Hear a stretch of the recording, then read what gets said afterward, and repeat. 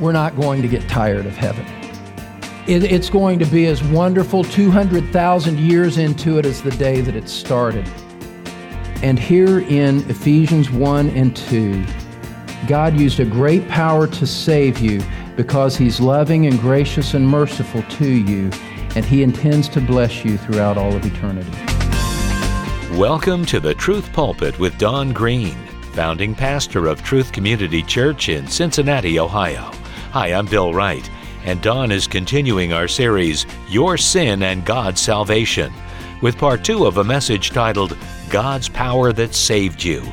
Last time, Don took us into Ephesians chapter 2, where we heard Paul's prayer that we, as believers, would fully grasp the miracle of salvation by God's grace. Today, Don will show us how God's power to resurrect Christ bodily is parallel to His power to resurrect us spiritually. So have your Bible open and ready as we join our teacher now in the Truth Pulpit. Christian, if you will simply embrace the reality of what Scripture says about your spiritual condition before Christ, if you will cease from trying to preserve some element of pride that I wasn't all that bad. Yeah, I needed help from Jesus, but it wasn't all that bad. If you would cease and turn away from trying to preserve that corner of your human pride and just receive what Scripture says, you were dead and you were helpless, then it's like the glory of Christ rises and ascends more and more in your mind. I was saved from a great peril that I could not have saved myself from. And all you can do in that is not congratulate yourself, but just fall down and say, Jesus, thank you. God the Father, thank you for planning my salvation, because I would have been lost unless you had exercised your power on my behalf. This radically revolutionizes the way that you live life. It totally reorients the way that you think about God and the way that you think about yourself. We should look at this and realize that was what I was. And so the fact that I am now a living, breathing Christian means that a great power has been exercised. That's Paul's point. That's what he wants you to get. Power exalted Christ, and it raised you from spiritual death. And both of those things, listen. Both of those things, the exaltation of Christ and raising you from your spiritual death, both of those things were humanly impossible. Only God could exalt Christ. Only God can raise a sinner to new life. Now, secondly, we saw your past condition of death. Now, secondly, there's just something interesting in the text that I want you to see. This is the kind of stuff that geeks me out. I just love to see stuff like this. It just makes Scripture so rich. Point number 2, it's the parallel terms of life. The parallel terms of life. I'll show you what I mean by that. Paul, here in Ephesians 1 and Ephesians 2, is using extraordinarily bold and vibrant language to communicate to us the nature of God's power that is at work in us. Remember how he spoke of Christ's exaltation. Look at Ephesians chapter 1, verse 20. The point here is that Paul is talking about the same thing in chapter 1 as he is in chapter 2. That's the bigger point that I'm making here. And now I'm helping you see this from the text with something that you can see with your own eyes. There is no complicated Greek in this. I'm not speaking in anything that you can't understand. I'm simply showing you in your own Bible, with your own eyes, what is right on the surface, so that you can understand. When Paul was talking about God's power to raise Christ, look at what he said in chapter 1, verse 20. He said that power, verse 20, brought about in Christ when he raised him from the dead and seated him at his right hand in the heavenly places. Okay? Now, watch how he describes our new life in Christ. Watch this. Turn over to Ephesians chapter 2, verse 5. I need to introduce what I'm about to say. We're really going to verse 6 here. He says in verse 5, He made us alive together with Christ. He said there was a spiritual resurrection that took place when God saved you. Now watch how he describes it in chapter 2, verse 6. It's practically the exact same language that he just used in describing the resurrection of Christ. Verse 6, He raised us up with Him and seated us with Him in the heavenly places in Christ Jesus. Look at this. Turn back to Ephesians chapter 1, verse 20.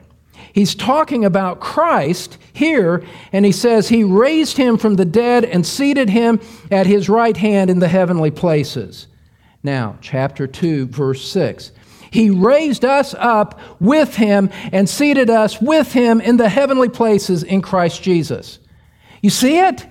He's using the same language to describe what He did with Christ to what He did with us. The same, here's the point, the same language, the same words. It's actually a compound version in chapter 2 of the same verbs in chapter 1. Here's the point. This is what you've got to plug into the outlet of your mind so that the power starts to energize your thinking in life.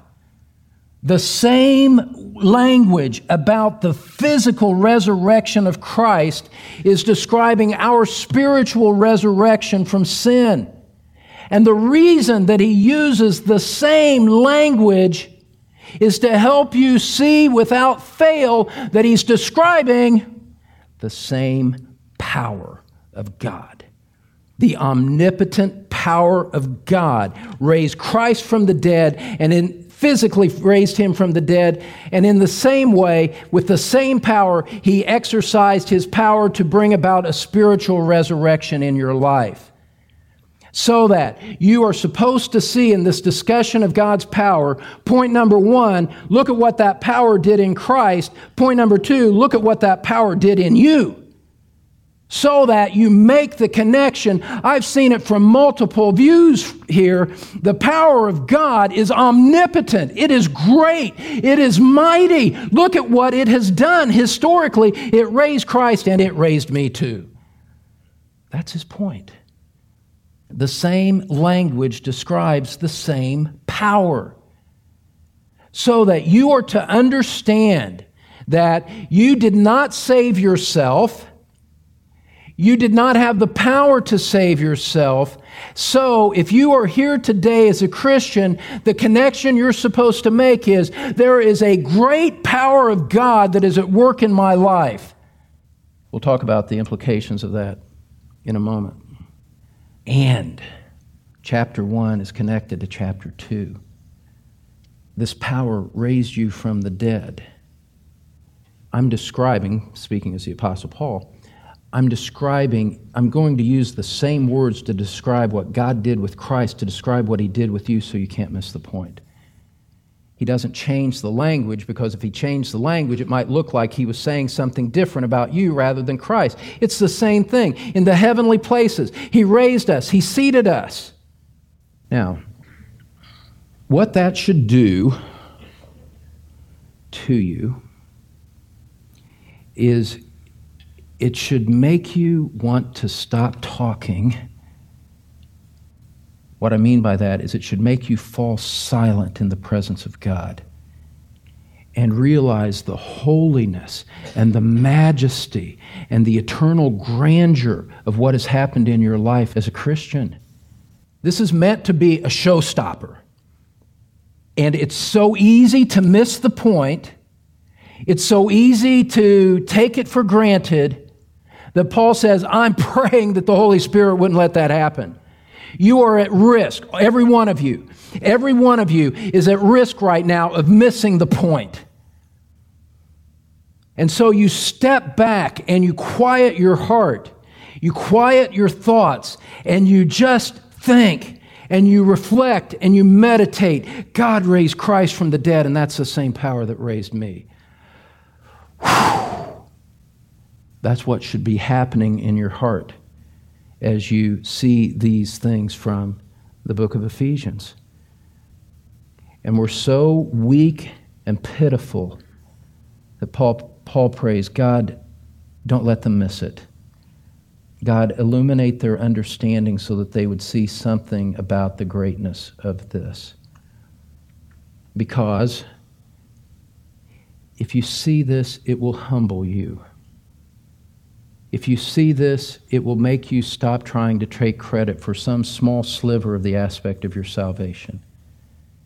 And in place of congratulating yourself that I was so smart that I chose to believe in Christ, that gets thrown out the window and in its place becomes this element of awe and worship and gratitude toward the God who exercised His power to save you when you could not save yourself. There are immense spiritual implications to what we're talking about here. And most people miss it. Scripture text prays that you wouldn't. And the measure by which you can see if you're starting to get it is there a wonder that builds up in your heart? Is there a recognition that, God, you are so great and you are so mighty, and to parallel my spiritual resurrection with that of Christ, that's immense. There should be a sense in your mind right now that we're talking about something much, much greater than anything that's in this room. This exceeds and transcends our comprehension. And to think that the God of omnipotence did that by name for you and me, if you're a Christian, wow, marvelous, wonderful. There's a third aspect of it that takes it into a completely additional realm. And it's this. You see, the power of God that raised you, when He could have used that power to condemn you, to judge you, to righteously execute your eternal death sentence for your sin and rebellion and indifference to Him, the power of God that raised you actually points and reflects to something else about His character that is right here on the surface of the text of Ephesians chapter 2. What's this contemplation? Listen to me. What's this contemplation of the power of God supposed to lead us to? Point number 3. It leads us to the prevailing goodness of God. The prevailing goodness of God. This is just by way of introduction for what we'll talk about over the next 2 or 3 weeks. Okay, let's step back. Final timeout. We've seen this power on display, and we look about, so to speak, at our lives, and we say, I'm a Christian by the power of God.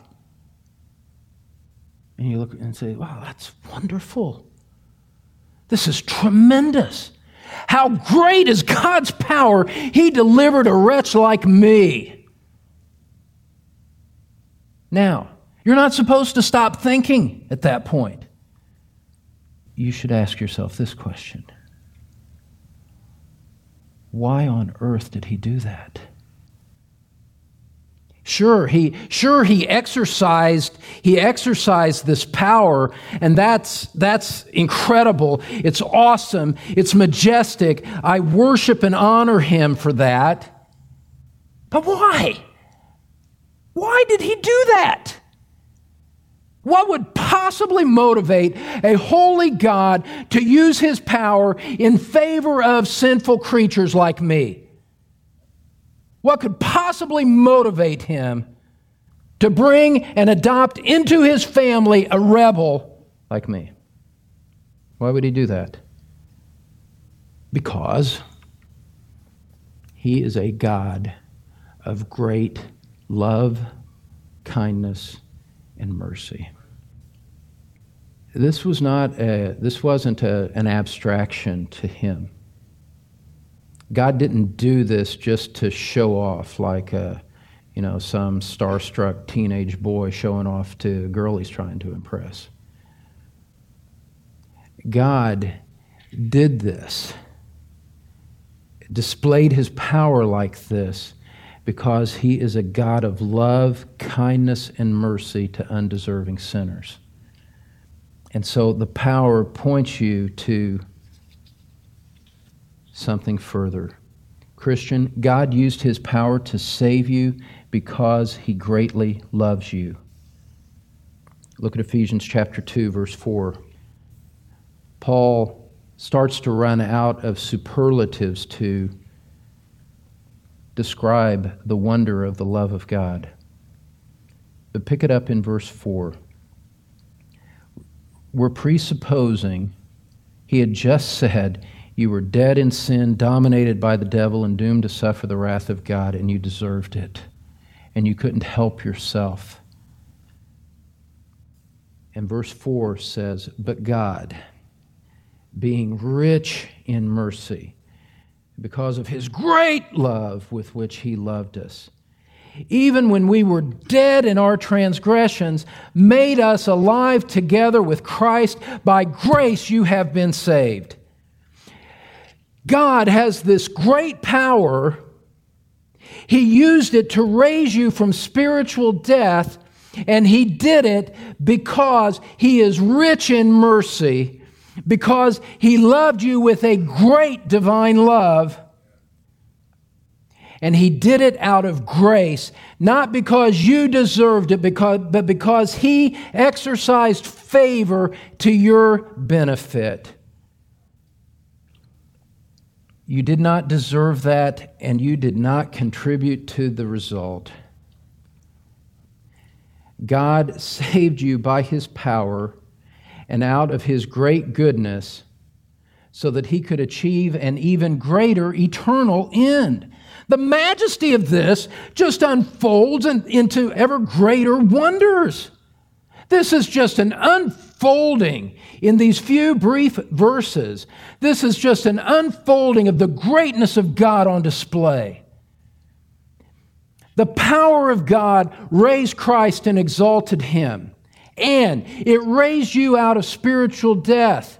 And that shows what He is eternally like. He is a God of grace, love, mercy, and kindness. That alone is more than we can get our minds around. That alone would be cause to worship Him. That alone would be cause to invigorate and strengthen you and cause you so much joy and worship. And yet, that's barely the start. Do you understand that all of these great things that we've been seeing about God from the text is just barely the beginning of His majesty? It's just barely scratched the surface of the love of Christ, the Savior of the world. Because, look at chapter 2, verse 7. He did all of this. He raised us up with Him, verse 6, seated us with Him in the heavenly places in Christ, we who are now the recipients of the power, the saving power of God, motivated by His love and mercy. That's where we stand right now. But look at verse 7.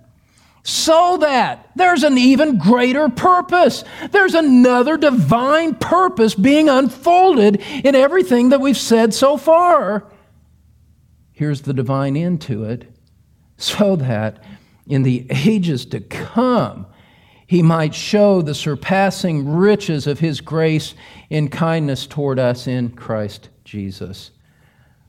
When we are in heaven, somehow, in a way that I won't pretend to understand or put my sinful lips to trying to describe the holy glory of it all, when we are in heaven, somehow God will, throughout eternity, further display His great kindness toward us in all of the unfolding ages upon ages to come.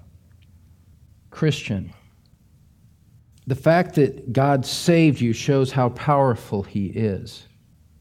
He didn't exercise that power in an indifferent way.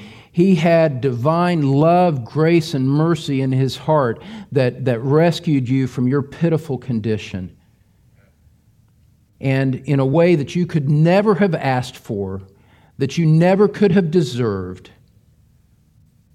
He did that so that he could achieve an even greater end, that throughout the whole stretches of eternity, which make this life insignificant by comparison, throughout all of eternity, somehow we're going to see in deeper, greater measure the grace and goodness and kindness of God.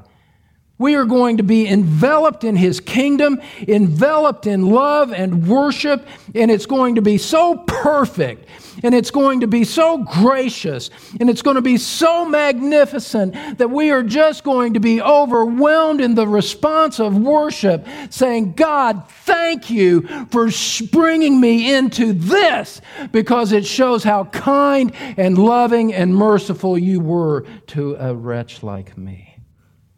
Listen, we're not going to get tired of heaven. It's going to be as wonderful 200,000 years into it as the day that it started, if we can speak about eternity from the perspective of time. This glory that God has stored up for those who believe in Him, it will never cease. It will never grow old. And here in Ephesians 1 and 2, Paul has developed a very consistent thread through the riches of everything that he says in verses 15 through chapter 2, verse 10. There's a very consistent thread that is running through it as he prays for these Christians. And by the way, his prayer for these Christians is written under the inspiration of God, the inspiration of the Holy Spirit. And so this is a reflection. What Paul is praying is really just a reflection of what God wants for His children. This is what God wants for you to understand if you're a Christian. God wants you to understand that He used a great power to save you. Here's the simplicity of it all. God used a great power to save you because He's loving and gracious and merciful to you, and He intends to bless you throughout all of eternity. That is what this beautiful passage is saying. And it's so magnificent that Paul says, oh God, help them to understand. Our prayer should be similar. Oh God, help us to understand. When we're wrapped up in earthly stuff, we're losing sight of the glory of this. God's power raised Christ from the dead, and it raised you too, so that you could receive blessing from God forever. Beloved, you should be astonished, speechless at God's power, encouraged that He used it on your behalf, and humbled to the point that you gladly accept that He gets all the glory for it. The power of God saved us. Now, the recognition of His mercy lifts us to praise and enables us to obey while we wait for the final consummation of our salvation. Christian, every one of you, every single one of you, every single one of you, no more excuses for half-hearted devotion to Christ. No more justification for patterns of disobedience in your life. We have been so greatly blessed by the power and love of God that our whole heart should be captivated and oriented toward thanking Him and loving Him and praising Him until we get to do it forever in heaven. God has raised us from the dead. Now, let us rise and love and follow Christ. Today on the Truth Pulpit, Pastor Don Green has underscored the power and goodness of our Lord, how great a salvation we enjoy as a result. Well, we'll continue our series, Your Sin and God's Salvation, on our next program, so don't miss a moment. Right now, though, Don's back in studio with news of a great resource. Well, my friend, as we bring today's broadcast to a close, I want to offer you a very special gift, a special resource as a gift from our ministry. It's my series called Trusting God in Trying Times. And this series over the years has proven to be the most popular set of messages that I've ever done. It helps you know how to trust God as you're going through the deep sorrows that sometimes come to us in life. It comes from the book of Habakkuk in the Old Testament, and it comes from some very deep sorrows of my own that were present early in my Christian life. It's very personal, it's very helpful, it's very biblical, and I would love to see you have it in your hands. It's available in CD album or by download. Transcripts are available if you prefer that. My friend Bill is going to give you information on how to find it.